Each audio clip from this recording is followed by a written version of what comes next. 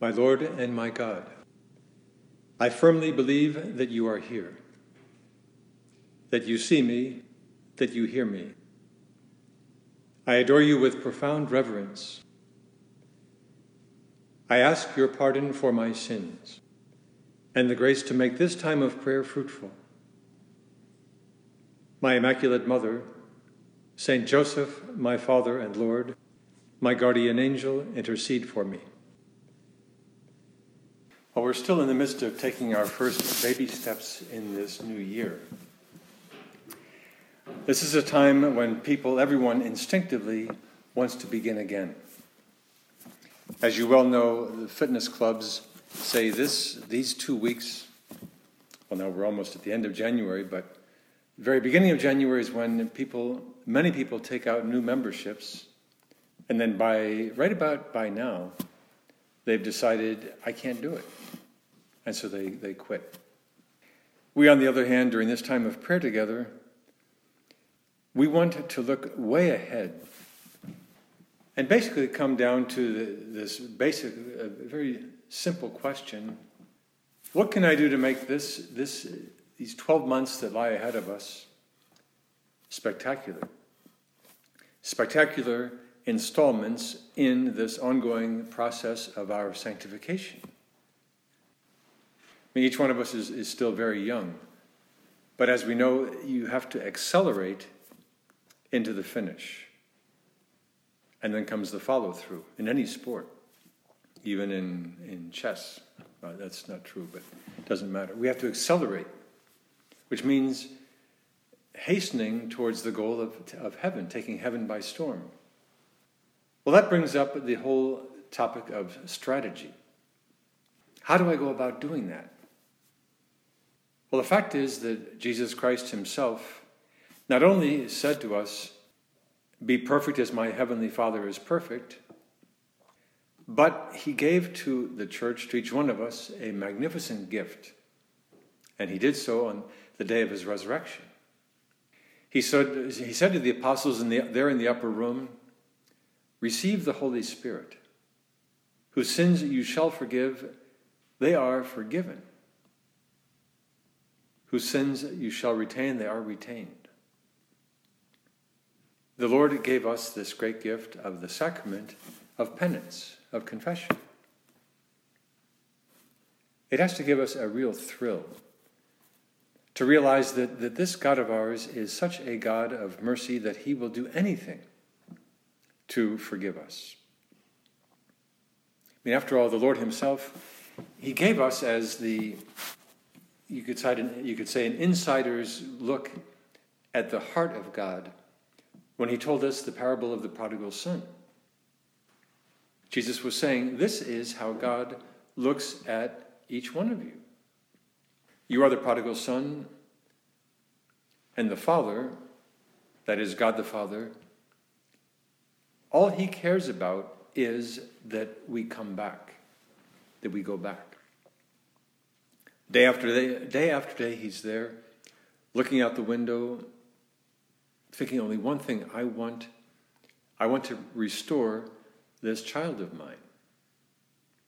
God never gives up until he has forgiven the wrong and overcome rejection with compassion and mercy.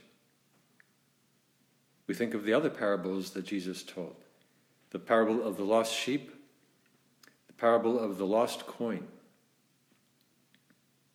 The Lord is doing whatever he can to say to us that when we give God the chance to forgive us, he is filled with joy because we allow him to exercise his mercy.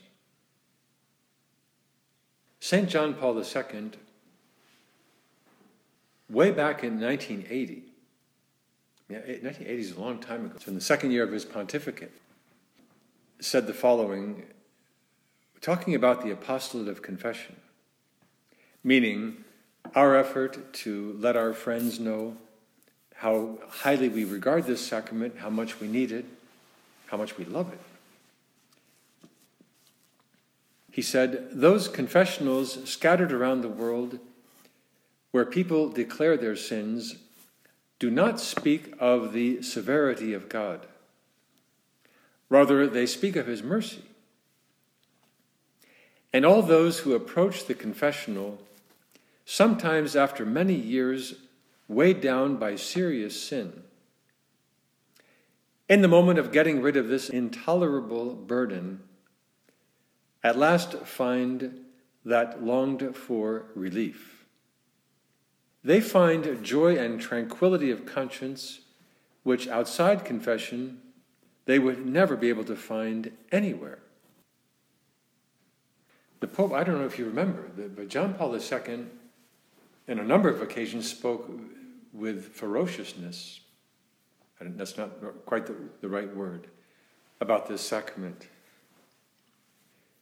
When he was in San Antonio, Texas, of all places, he said, "Those who accuse the call of the Church to repentance as coming from a repressive mentality are lying.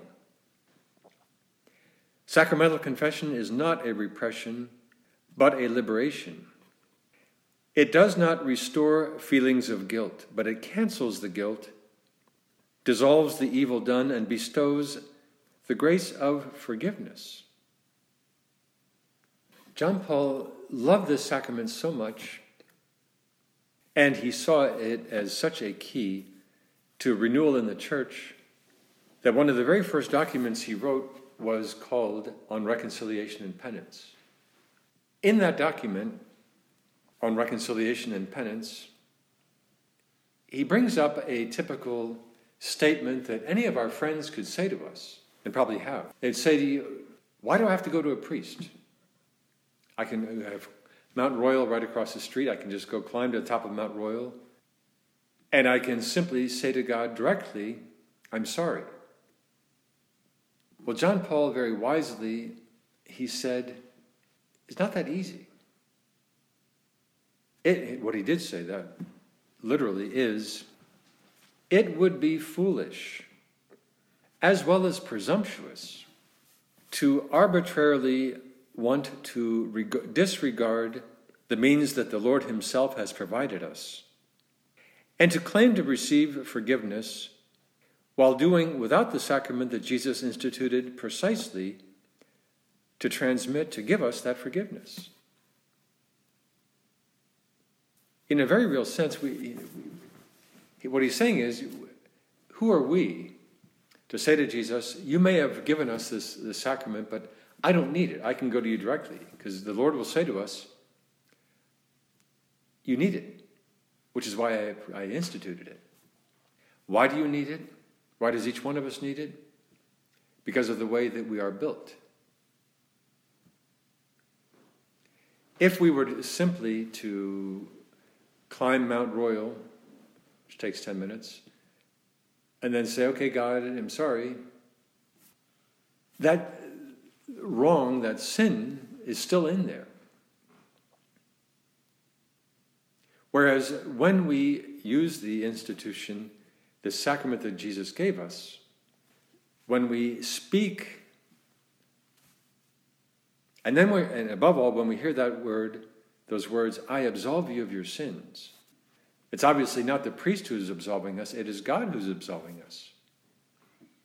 And as soon as we hear those words, we know, without a shadow of a doubt, that we have been forgiven.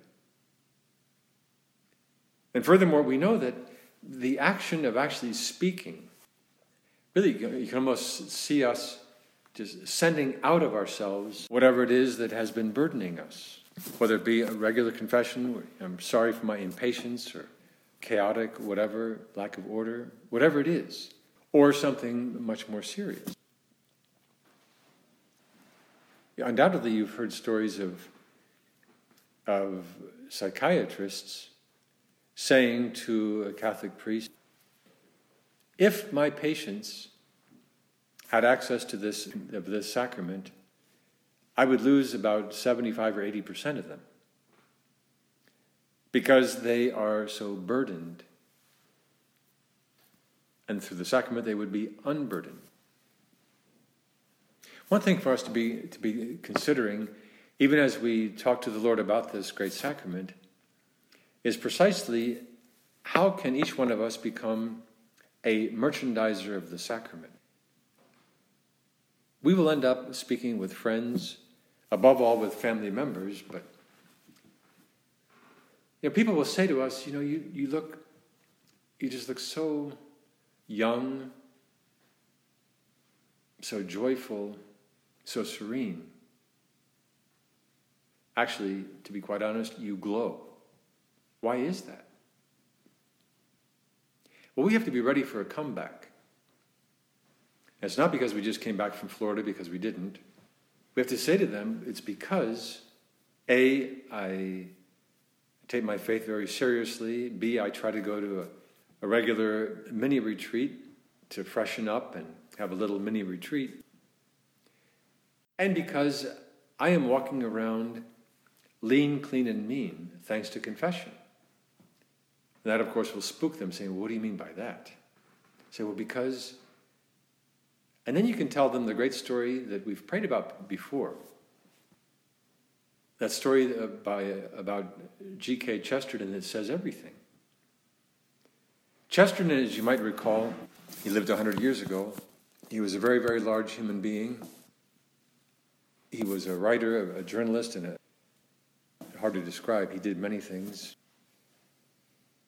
He was not Catholic, and his favorite sparring partner in the press was George Bernard Shaw, who was rabidly anti-Catholic.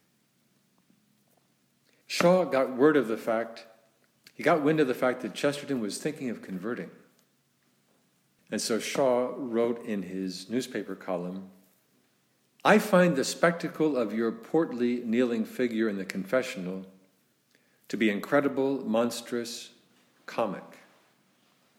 Well, Chesterton, who besides being very large was also very good-natured, which typically goes with the territory, and he had a lot of territory, he retorted to Shaw some powerful words. He said, when a Catholic emerges from confession, he truly, by definition, steps out into that dawn of his own beginning. In that dim corner, in that brief ritual, God has really remade him in his own image. And that penitent may be gray and gouty, but when he emerges from confession, he is only 5 minutes old. Well, that says it all. We say to our friend, the reason I'm so joyful and serene and glowing in the dark, it is great to be 5 minutes old. It is great to be lean, clean, and mean. Or at least the lean part, although the clean too. Saint Josemaria used to refer to the sacrament of penance as the sacrament of joy, because it assures us, it guarantees our turning back to God. It restores that divine friendship. It strengthens our friendship with God. What a marvelous gift we have. As we look forward to these coming months, a great resolution for each one of us to make is to do whatever it takes to go to confession frequently. At the same time, we ask the Lord for great eloquence so that we can find the right way, the right time to merchandise. Let's face it, there in that office setting or there with our buddies, we might be the only person in their lives who would ever bring up the topic. Well, that has to fill us with a great sense of responsibility and fascination. To think, I, little old me, I can end up being the equivalent of those buddies of that paralyzed man lying on a stretcher there during the lifetime of Jesus. I can be one of those carrying the paralyzed man, making a hole in the roof of that house, lowering him down so that he would end up being in front of Jesus and have his sins forgiven and be restored to life. I can do the same thing with that friend of mine. That friend who I can just tell is just burdened. Well, as we finish this time of prayer, let us ask the Lord to bring to mind the one or two or three friends of ours, colleagues, with whom we could have this kind of conversation during the coming weeks, knowing that if we can do it, that friend of ours will never forget us, will never stop thanking us for having restored him to life.